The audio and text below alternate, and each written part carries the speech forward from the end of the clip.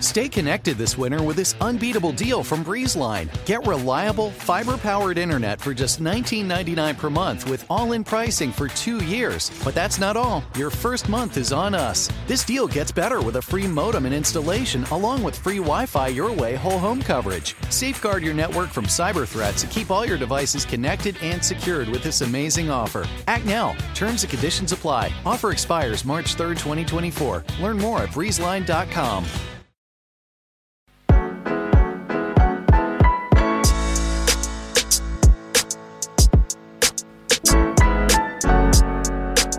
From Crooked Media, this is Unholier Than Thou.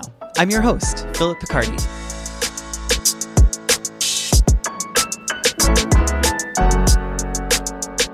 When many people think of Buddhism, they think of passive pacifists who practice meditation. So maybe you'll be surprised by today's guest, who's here to talk a little bit about Buddhism and a little bit about BDSM. Soma is an artist, activist, and a fierce advocate for sex workers, people struggling with addiction, and people who are houseless. She's also taught as a Buddhist teacher at Against the Stream Meditation Center, a nonprofit based in Los Angeles. And finally, she's worked as a professional BDSM dominatrix for the last 15 years. If that last part sounds a little at odds to you with the rest, you may be surprised to hear just how harmoniously it works in Soma's life. Here's just a little taste of her magic. Is it soft? Is it rough? Is it restricted? What's here? What do you notice? What do you notice about the breath? What we do is intrinsically risky, and to pretend that it's not risky is irresponsible. What if this was your last breath? As a dominant, we're responsible for the bodies of our submissives.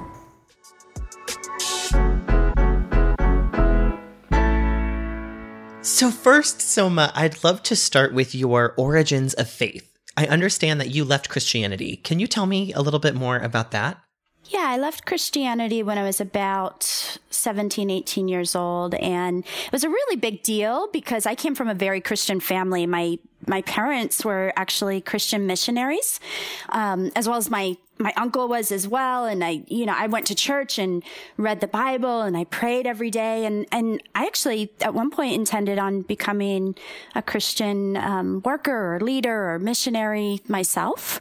So I was very devoted to this. And, but when I left the church or Christianity, it was a culmination of many different, it was a very difficult and painful thing.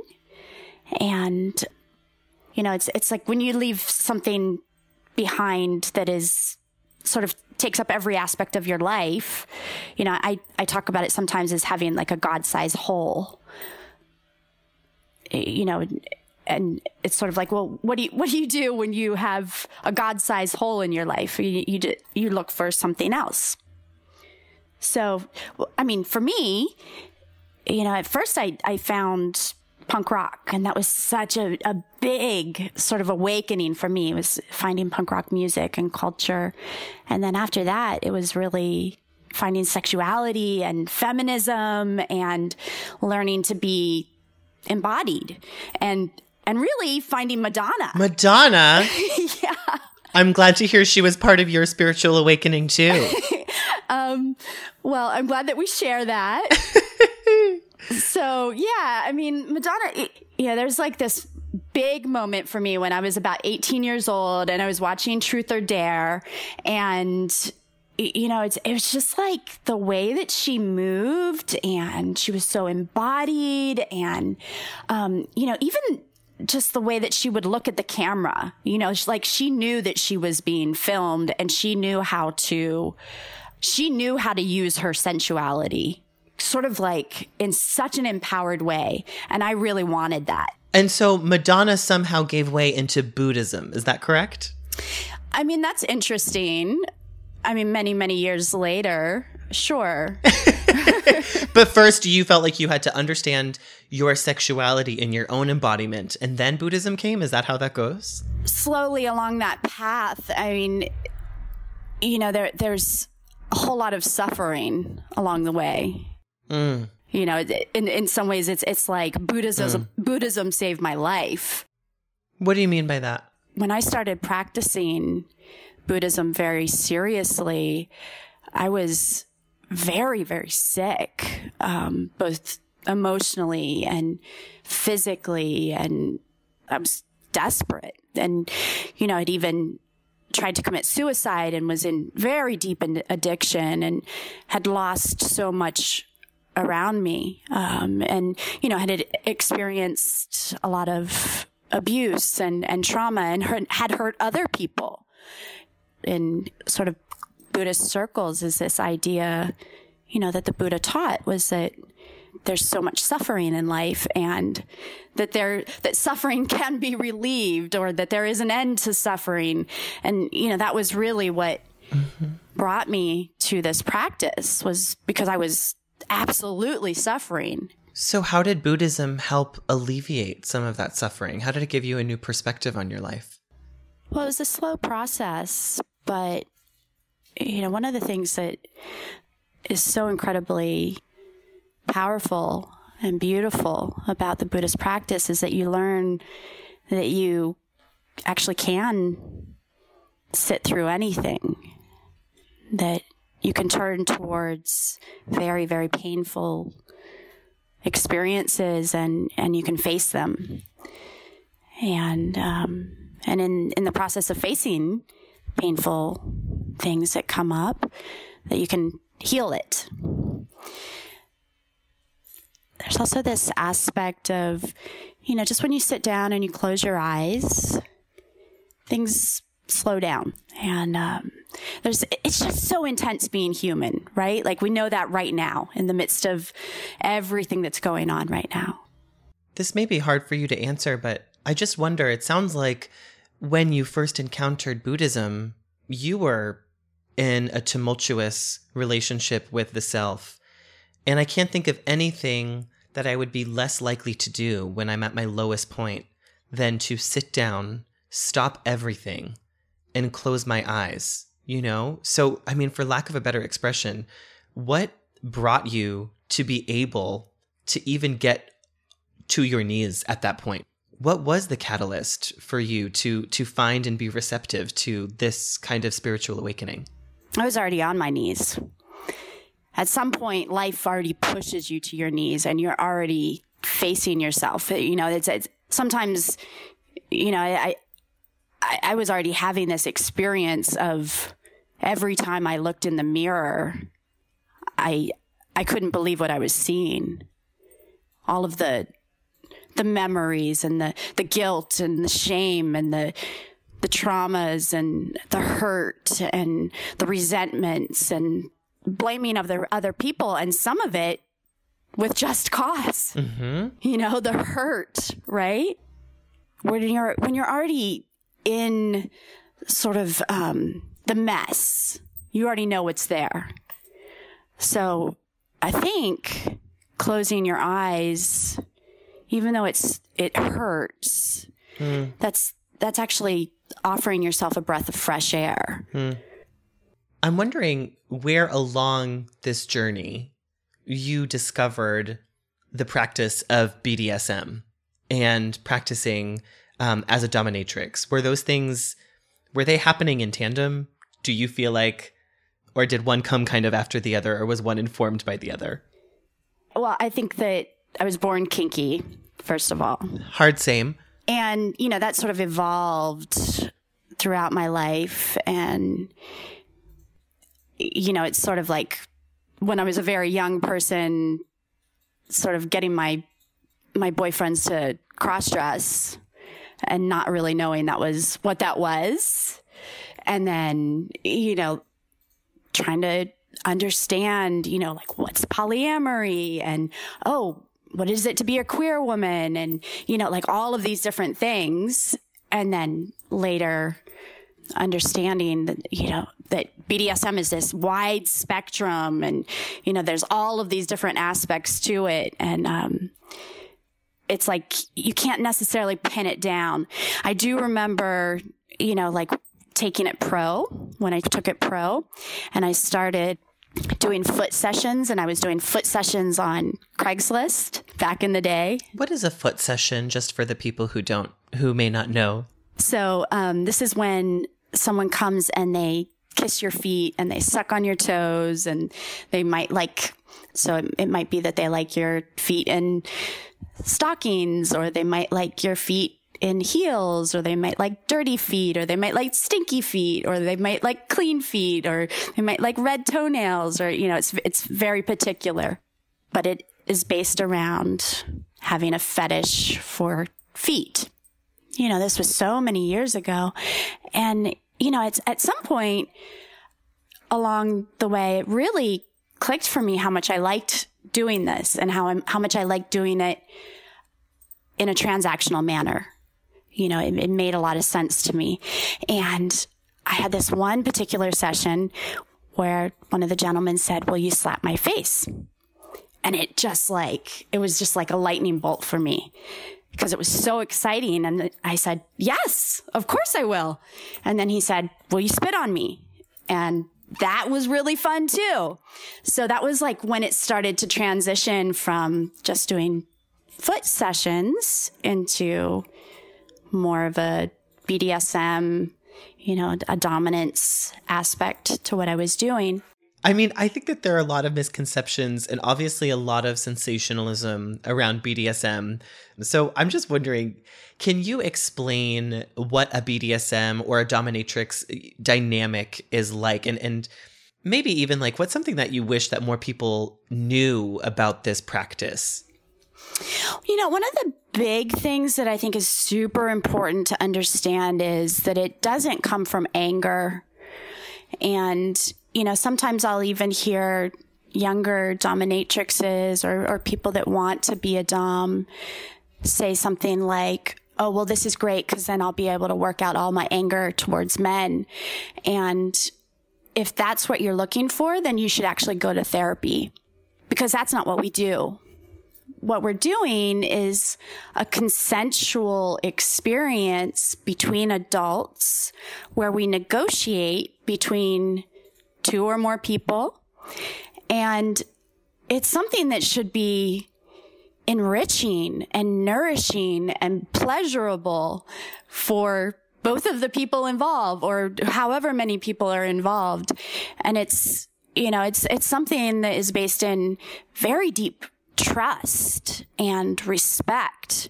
And if there isn't trust and respect, then it just doesn't work. And then some of the activities that we do involve pain or risky situations. And if there isn't trust and a whole lot of negotiation and communication involved, then someone could actually get hurt or harmed in a way that is not pleasurable. So that makes a lot of sense to me. And I'm glad that you said that, because on this face value of this episode, I wanted to make sure that we're not sensationalizing you or your work, right? I want to make sure that we're coming from a place of just respect and understanding of what you do. And I think that helps all of us who are listening understand. And at face value, obviously, one could say that your Buddhism and your practice as a dominatrix are at opposite ends of some sort of imagined binary, right? We have Buddhism, who believes in pacifism and doing no harm. We have BDSM, which is largely can have something to do with dynamics of pain, play, and subjugation.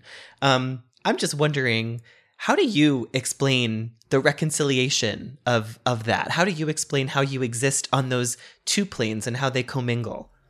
Well, I think that there's a lot to that. First of all, I think power is fluid. And I think that a big part of BDSM is power exchange, and I, as a dominant, I actually really love power, but I don't want to take it from anyone.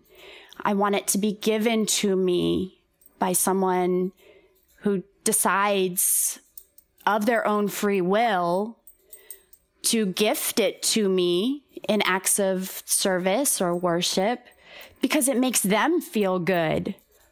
That to me is a gift. And, there's something that we say in Buddhism that there's actually a part of what we call the precepts. And these are sort of like almost like ethical guiding principles. And one of the things that we say is we only take what is freely offered. And so for me, that's very much aligned with BDSM practice around consent and around power. And, you know, some of the other aspects that I see that are so important, you know, with sort of the connection between BDSM and Buddhism are, you know, BDSM encourages people to face the pain and relax into it, you know, and sort of let go of what is unnecessary. And, you know, I see a lot of intersection between meditation and bondage, you know, and we actually see that there's been scientific research that bondage that it actually calms anxiety, and what it does in the brain is very similar to what happens in the brain in meditation. And it's kind of similar to what's happening with when I can't make the choice to move, then I'm just going to relax into it and let go. And there's something similar to what's happening in the body when you're just sitting in Vipassana practice and you just relax and let go into that posture. So to me, they're actually, and even though it seems like they're very different, there's actually a lot of alignment.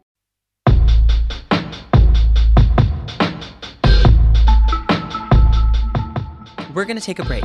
We'll be right back.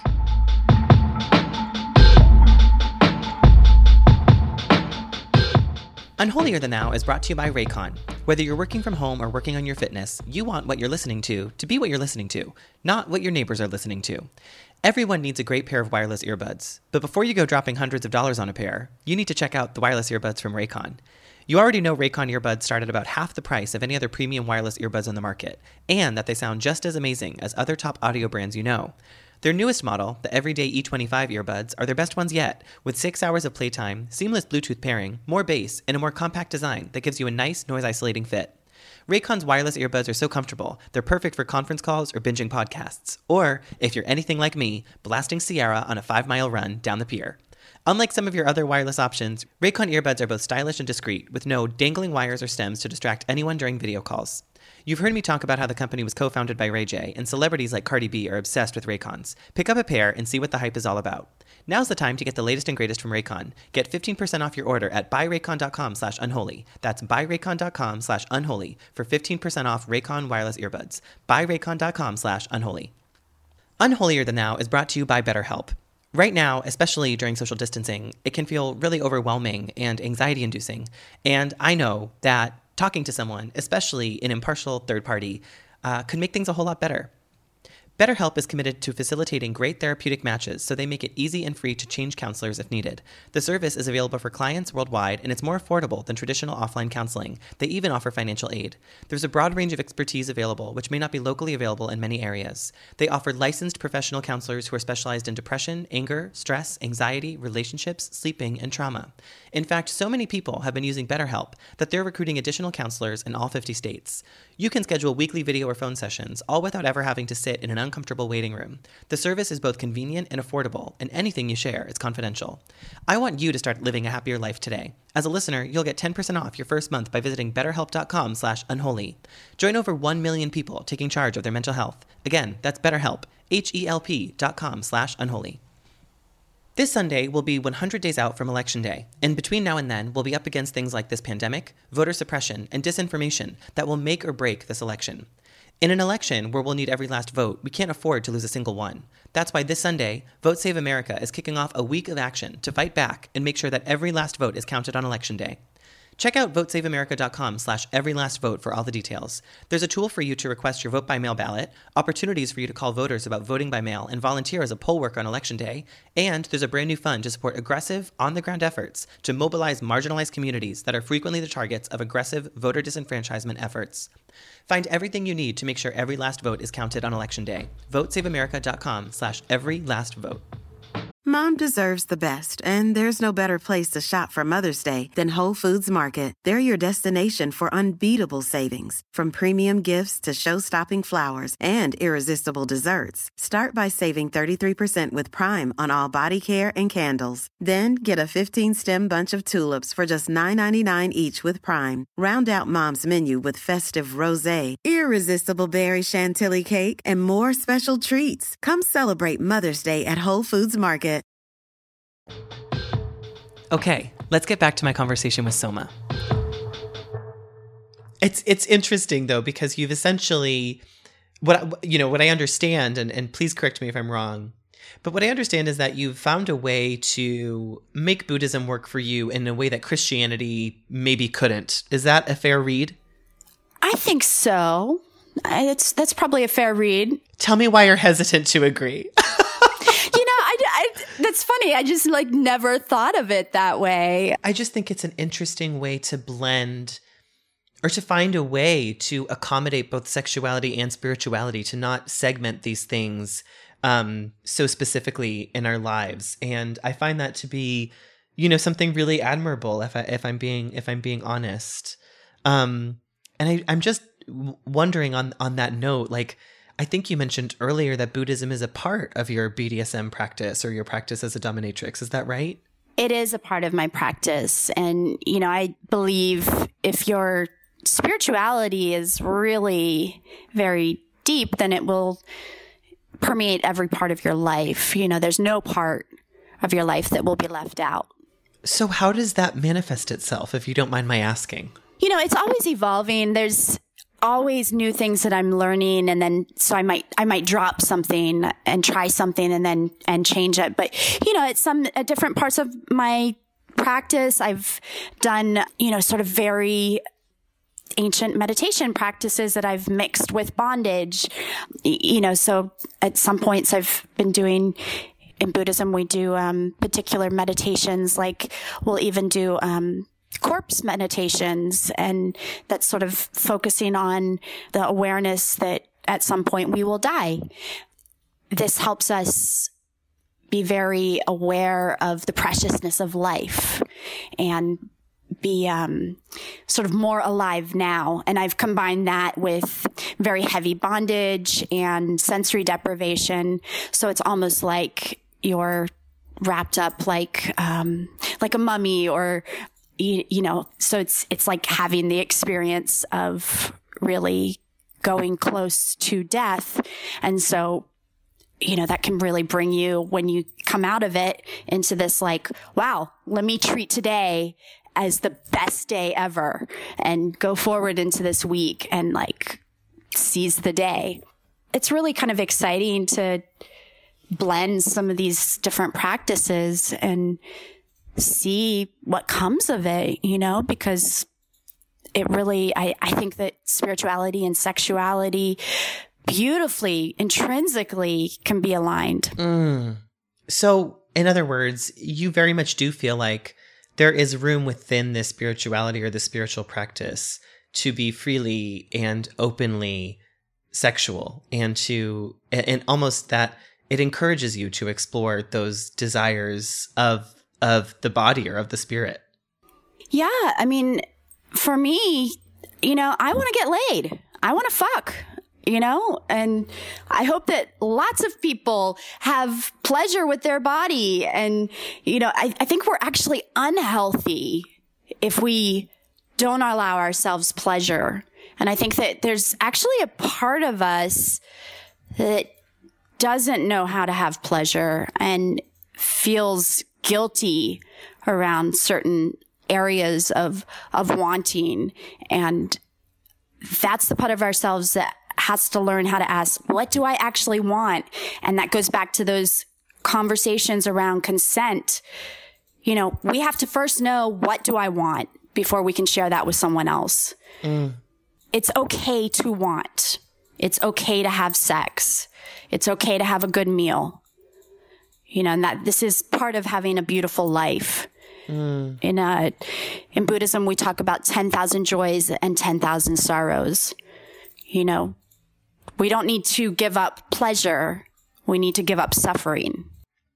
That is a beautiful and succinct way of putting it. And I hear that and I feel that deep inside of me, in all of the canals and orifices of my body. That was so well said. Do you think that there are people who are Buddhist who may be listening to this podcast, hearing you say this, and who may be horrified at your interpretation of Buddhism? Oh, absolutely. What do you say to them? I would say, what is it that is so disturbing if it is disturbing you? I mean, this is a path of radical revolution, and it's okay to be disturbed. It's okay to question. It's okay to inquire.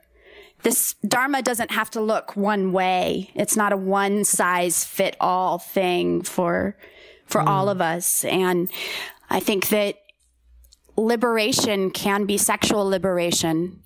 And likewise, right? Sexual liberation can be spiritual liberation. Absolutely. That's kind of, I mean, if we can, I think the best place to end here is, I'm not a Buddhist. I don't know where my path will take me. God, much like you, I am an ex-Christian, and I have spent a lot of my adult life and even my adolescent life unlearning the stigma that was against my sexuality. And I don't just mean my homosexuality, but I mean expressing sexual desire or having a sexual appetite or wanting things and articulating a want for things that may be considered deviant or outside of the norm, right? And how to reteach myself or rewire myself to think positively about those things and be gentle with myself about that journey. And it is a very hard thing. And so I just want to congratulate you and thank you for sharing so openly all of that. But I'm wondering if you have any advice for people who are still struggling to articulate those things and still struggling to find out how one can be a spiritual person and a kinky person, or a spiritual person and just a sexual person. What do you offer them? What words or prayers or wisdom do you offer them? I would say that you are your own best guide.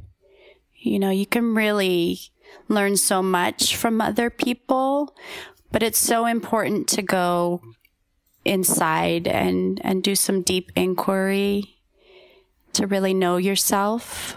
The more that you know yourself, the more that you can connect deeply and intimately with others. And that's challenging, and it's okay that it's challenging. It's like you're just saying a minute ago, like, be gentle with yourself. It's hard. I think the biggest secret that when I learned this, I was just like, oh, none of us have this figured out. Right. We're all making this up. Yes. And also that you can exist in one area of interest at one point of your life, and then at another point of your life completely evolve out of it. Tastes come and go. Absolutely. We don't wear the same type of clothes for our whole life. God forbid. That would be tragic. So why should we have the exact same sexual preferences our whole life, Mm-hmm. Totally. It just feels like you're limiting yourself from...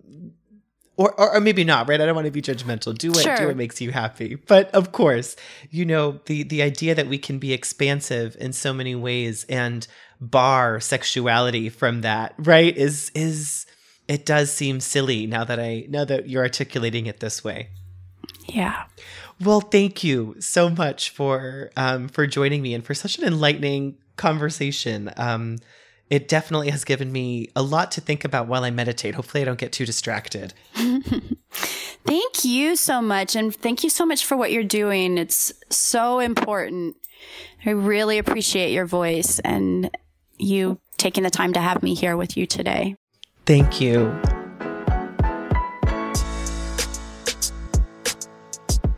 I was so excited to speak with Soma about the intersection of the sexual and the spiritual, something that would most likely have horrified all of my Catholic school teachers growing up. But more importantly, I'm excited by the possibility she represents. That it's possible for us to show up to a spiritual practice, to church, to temple, to wherever, as fully formed, fulfilled sexual beings. That we don't have to feel dirty or deviant for what we do as consenting adults with our bodies. That sexual pleasure can very well be a form of nourishing our spirit. You don't have to be a kink practitioner or a dominatrix to know that enjoying sex can be liberating. It can be a setting where we feel embodied, cared for, and loved. It makes me think that divorcing the spiritual from the sexual may rob us of another opportunity to transcend. But there's another thing I've been thinking a lot about, and that's how Soma talked about embodiment itself. How Buddhism, through meditation and breath work, allowed her to go deeper into her body. How her acknowledging and tapping into the physical then allowed her to face and heal her pain. In Christianity, I was taught that our flesh is the bad thing, the original sin, the very thing that makes us unclean. But in so many other forms of religion, we are called to be grateful for our bodies and acknowledge their miracles and their limits in order to eventually go deeper. And the last thing, and I love this the most, is that just like so many of this podcast's other guests, Soma found a way to make her faith work for her. As we think about all of this, I also hope that we can change our language, stigma, and conversations around sex work. Sex workers are deserving of our respect and appreciation, and they also deserve fair wages, equality, and protection under the law. Most recently, the passage of Sesta Fosta forced a lot of sex workers to take their businesses offline again, thus bringing them back to the streets and jeopardizing their safety. For all of our renewed conversations around labor justice and police abolition, we seem to conveniently leave out the sex workers in our society, thus allowing them to be exploited and potentially abused or killed. To learn more about how to support efforts to decriminalize sex work and why we should do so, visit decrimny.org. That's decrimny.org. If you're able, please make a donation. Unholier Than Thou is a Crooked Media production. Our producers are Adriana Cargill and Elisa Gutierrez, with production support from Allison Falzetta and Lyra Smith. The theme song is by Taka Yasuzawa, and our executive producer is Sarah Geismer. Thanks for listening. Mom deserves the best, and there's no better place to shop for Mother's Day than Whole Foods Market. They're your destination for unbeatable savings, from premium gifts to show-stopping flowers and irresistible desserts. Start by saving 33% with Prime on all body care and candles. Then get a 15-stem bunch of tulips for just $9.99 each with Prime. Round out Mom's menu with festive rosé, irresistible berry chantilly cake, and more special treats. Come celebrate Mother's Day at Whole Foods Market.